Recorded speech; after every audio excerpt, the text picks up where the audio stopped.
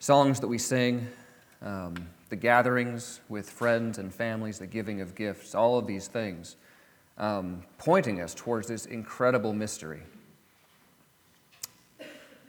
of Emmanuel, of God with us, that he was made man for us and for our salvation. Father, you have told us that when we come into your presence, we are coming before a king, and it is appropriate for us to bring our cares and our petitions and to cast our anxieties on you because you care for us. And we're reminded by Paul in his letter to the Romans that if we want proof of that, if we wonder, do you really care for us? Do you really hear? All we have to do is to look at Jesus. All we have to do is look at Jesus, who not only did he empty himself of his glory and humble himself to be found in the form of a human being, in the form of a servant, but even humbled himself to die on a cross, to bear our guilt in our place, and to die the death of a criminal. And the fact that you have given him for us is all the proof that we need of your love for this world. Jesus, we at times struggle to believe that these things are true.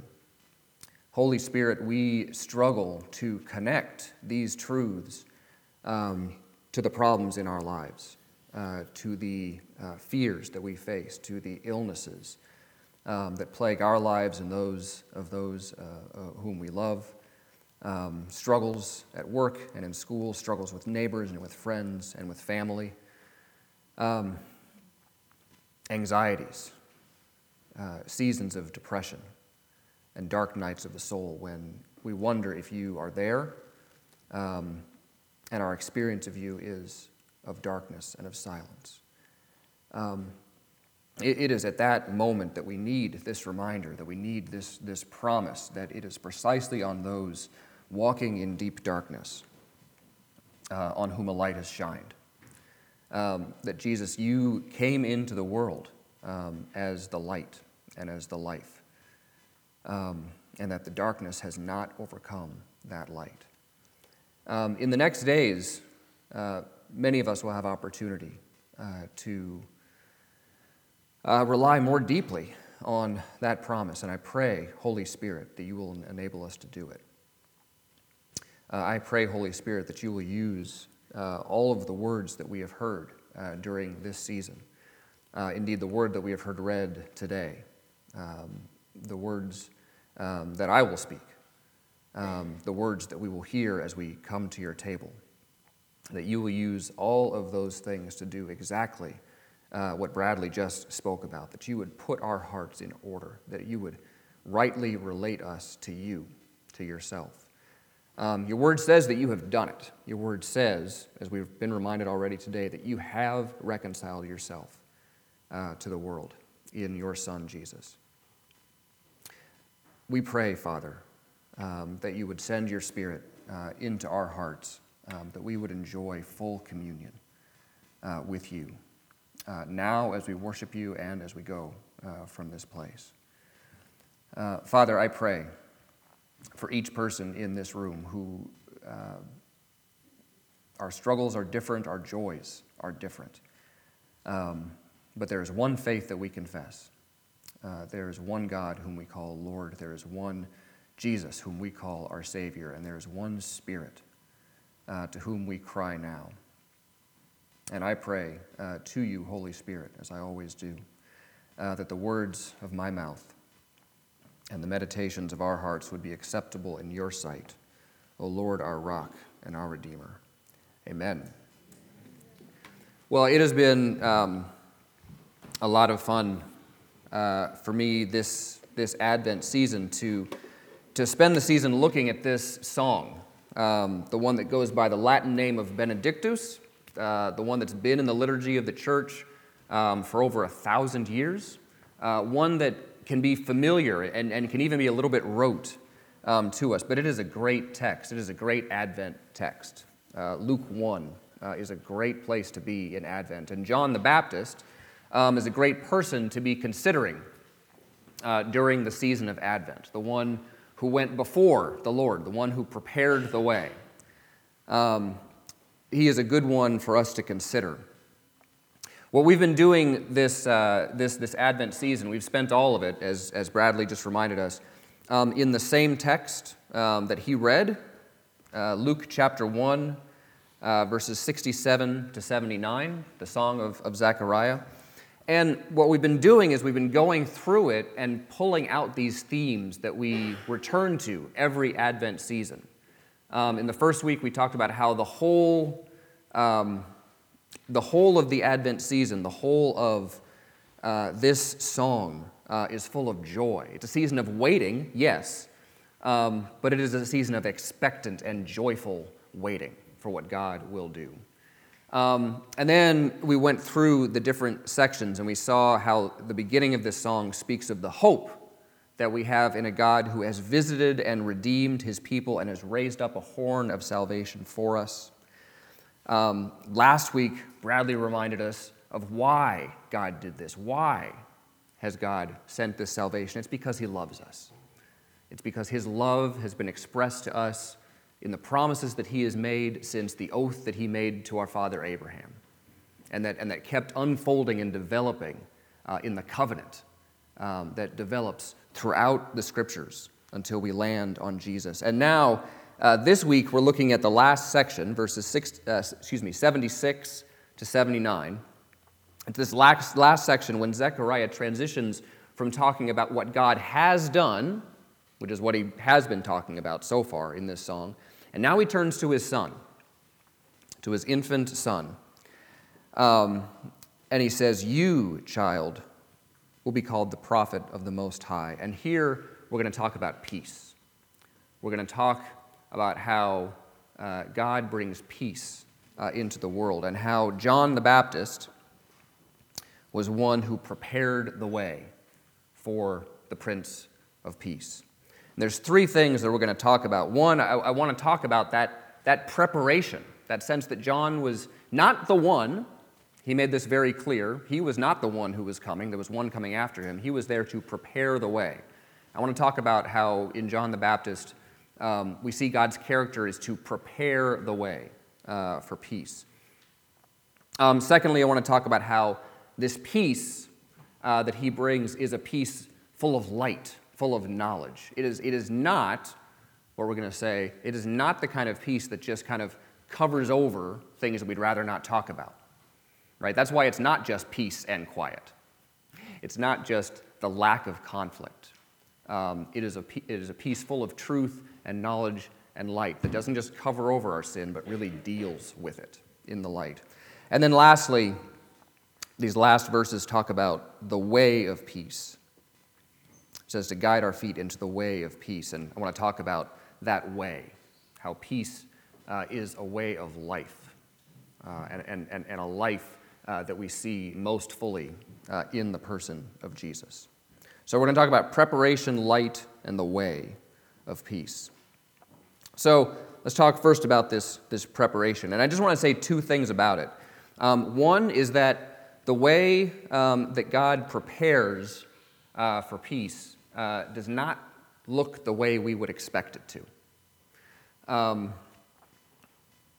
But secondly, I want to talk about how what John is preparing for, what God is preparing for in sending John, nevertheless is for a king, is for a kingdom that is coming. Those of us that, most of us in our work, know what it means to prepare for something, right? Most of us know what it means to have a deadline, to have some big project that we're working on, and we know on X date, the whole thing has to be done. The deliverable has to be ready, has to be handed over to the client, whatever it is. The paper has to be written, the presentation has to be made. And we know that in order to hit that ultimate goal, you got to set up milestones. You got to set up like a timeline. You got to set up some kind of a progress chart. I don't know what. Some of you might use, software for this, like Asana and Trello, right? You've got your Gantt chart with all the different milestones And you know that if you miss a milestone along the way, right, the thing turns yellow, right? Suddenly you're looking at a yellow screen, and if you miss a couple of them, it turns red, and now you're really in trouble, right? Got to get back on track, back on progress. If you think about this history of preparation that God carried out for the Messiah to come into the world, Paul says that Jesus came into the world in the fullness of time, right, when the time was just right. But if you think about the milestones that you might have been looking for if you were a faithful Jew waiting for the Messiah, you might have thought, maybe we should be a little less dominated by Rome. Maybe we should be back to the way that things were in the temple. There would have been some milestones that you would have been waiting for that would not have been hit. And when John comes, and the angel says he's going to come as one in the spirit of Elijah, right? And as we said a couple weeks ago, that language would have stood out to Zechariah. Like Zechariah would have known that's the last thing that has to happen before the Messiah, is for someone to come who's like Elijah. John himself does not look like the one who's preparing the way, right? He's out in the wilderness. He's eating locusts. He's wearing camel skins, right? This does not look like the preparation for the Messiah. All these prophets that God had sent throughout history, they were all rejected. John gets rejected by many, at least of the powerful as well.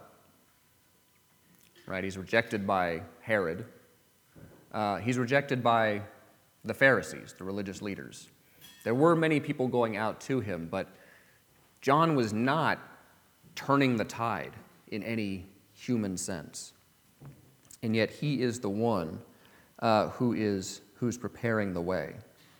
But the other thing that I want to say about this preparation is that, make no mistake, John is preparing for a king.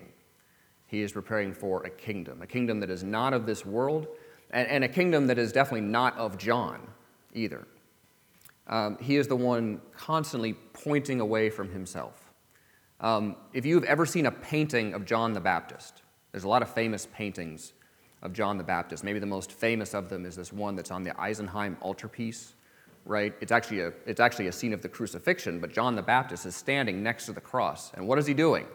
Right? He's pointing. And he's got this really exaggeratedly long finger that's pointing at the cross. And there's so many paintings of John the Baptist that have him doing that, pointing away from himself, gesturing with his body to the same way that he said with his words, I am not the one you've been looking for. There is one coming after me that I'm not even worthy to untie his shoes, right? When he finally sees Jesus in John's gospel, he points. He says, behold, that's the one. Behold, the Lamb of God who comes to take away the sin of the world. John is a really big deal. Make no mistake about that. In Matthew, Jesus says that there's no one among those born of women who's greater than John the Baptist. I think that's everybody, right? There's no one greater than John the Baptist, is what Jesus says. And this chapter, Luke 1, has made a big deal out of him. If you read all of Luke 1, there's these parallel accounts. There's 2 birth announcements. There's 2 miraculous births. And the center of the chapter is when Mary goes to visit Elizabeth, and Elizabeth says that when you drew near, the baby in my womb leapt in the presence of the baby in yours. John is a big deal, but he is a big deal most of all because of who he's pointing at. Advent is a season of waiting for a king who has come once already and who's going to come again, who has already brought his kingdom into the world and who will bring it again in fullness. I wonder what it is that you are waiting for. And as you wait, and as you think about what waiting looks like and what preparation looks like, if John the Baptist can be anything for us, he perhaps can be a model of what it means to wait faithfully. Are we waiting for a kingdom that's not ours, that doesn't have us at its center? Is that what we want? Is that what our heart cries out for? Are we leaving room for God to work in ways that don't look like human modes of preparation that you would see on a typical Gantt chart, right? A typical timeline for getting something done. I think that we struggle with that. I think it's good for us to look at John and to consider, are we waiting the way that he was waiting? Are we preparing the way that he was preparing? The second thing that we see in this passage about this preparation and about this peace that's coming into the world is that it is a peace that is full of light, and a peace that's full of truth, and a peace that's full of knowledge. Zechariah says to his son in verse 77, to give knowledge of salvation to his people in the forgiveness of their sins, because of the tender mercy of our God, whereby the sunrise shall visit us from on high. What this makes me think of more than anything, the sunrise shedding light and giving knowledge, is going camping and arriving at the campsite in the dark. All right, so my family is a camping family. That's what we do for most of our vacations. Very frequently, if it's a weekend trip, we leave Friday evening. By the time we get there, it's dark. And you've done this, right? Tried to set up camp in the dark, tried to pitch a tent in the dark, and you're stumbling over things. And it's hard to tell where anything is, and it feels like you're in this very, very large, unruly space. And then you go to bed and you wake up in the morning and the sun has risen and you look around and you go, this was it? The table that I couldn't find last night, it's right there. And the tent that's next to mine that I couldn't find that I was stumbling over last night, well, it's right there. The sun rises and suddenly everything is clear and we're out of the darkness and we have knowledge. But the knowledge in particular, this is a knowledge of salvation in the forgiveness of their sins. Earlier in the song, Zechariah talked about salvation in the form of a deliverance from enemies, right? That we might be saved from our enemies, the hand of all who hate us, right? That was in verse 71. But now, he's talking about a salvation that's much deeper and much more necessary and much harder. A salvation that comes in the forgiveness of our own sins. And what that means is that here we're talking about a light that shines onto things that we perhaps would rather not have brought out of the darkness and brought into the light. I would imagine that many of you are about to start traveling, or family, you're here and you have traveled and you've come, and we're in this season where sometimes we get together and sometimes our only wish, our only prayer for the Christmas season is that there can just be peace of the sort that's more just the peace and quiet. Like, could we just not mention that one thing? Could we just not talk about politics? Could we just not talk about that one decision that someone made that I really don't think was the right one, but could we just not talk about it, right? Could we just keep this stuff covered over? Could we just have peace and quiet? How much harder is it for us to bring out into the open before a holy God those things of which we're most ashamed? This is why the practice of confession every week is so important. This is why it's so important that we be reminded every single week, He already knows. He already knows everything about us. He already knows what we have done. He already knows what we will do. He knew all of that when He loved us enough to send His Son Jesus into the world. Jesus knew all of that when He loved us enough to go to the cross. The peace that Jesus offers, which He says is not like the peace the world gives. a peace which usually is, at best, a cessation of conflict. I know that's something that we are all hoping and longing for, and even that seems far, far off in the world that we live in. But the peace that Jesus offers is deeper and richer than that. It really is everything being ordered rightly. It really is us being rightly related to God with nothing hidden, nothing covered over. Everything brought out into the light. Our sins not just put under a rock, but dealt with fully and completely so that there's no guilt, so that our consciences can be fully clear. That's the kind of peace that comes. And where it says that this is why, because of the tender mercy of our God. You guys, this is a great phrase. Mercy there is the Greek word that gets used in the Greek version of the Old Testament for hesed, right? For the loyal love, the steadfast love of the Lord. And tender, that's this word that comes from the root. The root of this word has to do with your internal organs, your kidneys in particular. It's the same word that some places in the New Testament it says that Jesus had compassion. And it uses the same word. He had compassion. And the sense that it's giving is that it's from the gut, right? It's from the innermost, your innermost self. God is doing this from the gut. It is deeply, deeply in his character to do this. It's just like when we looked at the fear of the Lord a couple years ago, and we kept coming back to this verse in Jeremiah where God makes this promise. Jeremiah 32, he says, I will put the fear of me in their hearts that they may not turn from me. I will rejoice in doing them good, and I will plant them in this land in faithfulness with all my heart and all my soul. And we said, think about that. Think about God doing something with all his heart and with all his soul. And here we're seeing the same thing.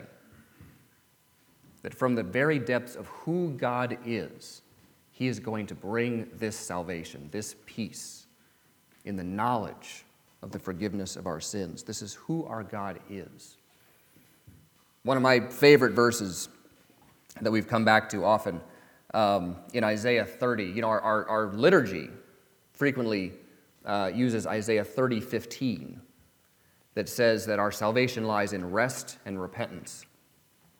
And what I love is that after it says that our salvation lies in rest and repentance, it deals with the fact that most of us would really rather not have it that way. We'd rather not have a salvation that depends on repentance. So we run away. Isaiah 30:16 says, but you wouldn't have it. You ran away. But then it turns to how God responds to that. And it says that when we run away from repentance, when we run away from the salvation he offers, resting in him, Isaiah 30:18 says that he waits to be gracious to us. And he even exalts himself to show us mercy, that it is his character to wait, to be gracious,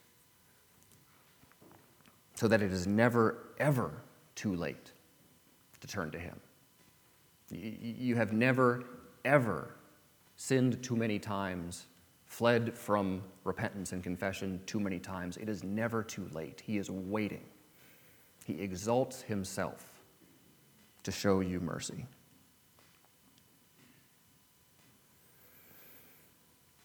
Zechariah finishes with these words. He says, it's to give light to those who sit in darkness and in the shadow of death, to guide our feet into the way of peace. I read that this week and I thought, this is what we need. There's many of us who have come through a year that has been riddled with struggle and punctuated by moments that feel like darkness and feel like the shadow of death. And here Zechariah is saying that John is preparing the way for one who's going to guide our feet into the way of peace. This image of a way is used frequently in Scripture, this image of walking, of a path, of a journey of some kind, of a way of life. Psalm 1, of course, uses it in the negative sense. Blessed is the man who does not walk in the counsel of the wicked, but his delight is in the law of the Lord. Paul is constantly reminding his readers to walk in a manner worthy of the Lord or of the calling to which you've been called.